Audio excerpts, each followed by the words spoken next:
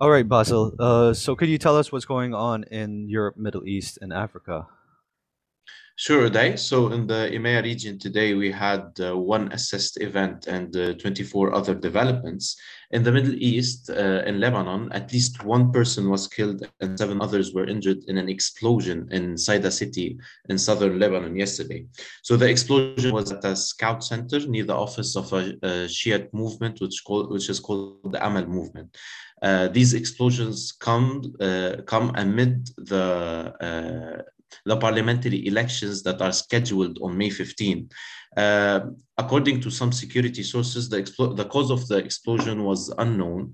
And actually, in this part of Lebanon, especially in southern Lebanon, these things get covered up so fast, especially if it's in the premises or the area controlled of the Shiite movements, especially the Amal movement and the Hezbollah. So businesses should be aware about the evolving security situation in the region as more explosions might occur as a result of the upcoming elections that will renew the parliamentarians in the country. Over to you, Sitati, to cover on Africa. Thank you, Basil. In Africa today, we covered 8 developments.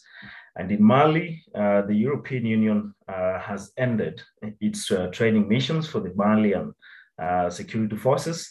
And this has been linked to the increased engagements between the military of the Malian country and the Russian Wagner group. And this particular development has to be considered in the wider context of the withdrawal of the French troops from Mali, which started last year, and it is still ongoing. And so businesses operating in Mali need to watch out for possible protests held in major cities, especially in Bamako. These protests could be pro-Russian, or could also have the protesters chanting slogans against Western companies or even Western states. And second to that, businesses also need to watch out for a possible increase in attacks by armed groups due to the poor nature of the Malian security forces, that is as far as their training and equipping is concerned. And so that's what we all have from Africa today.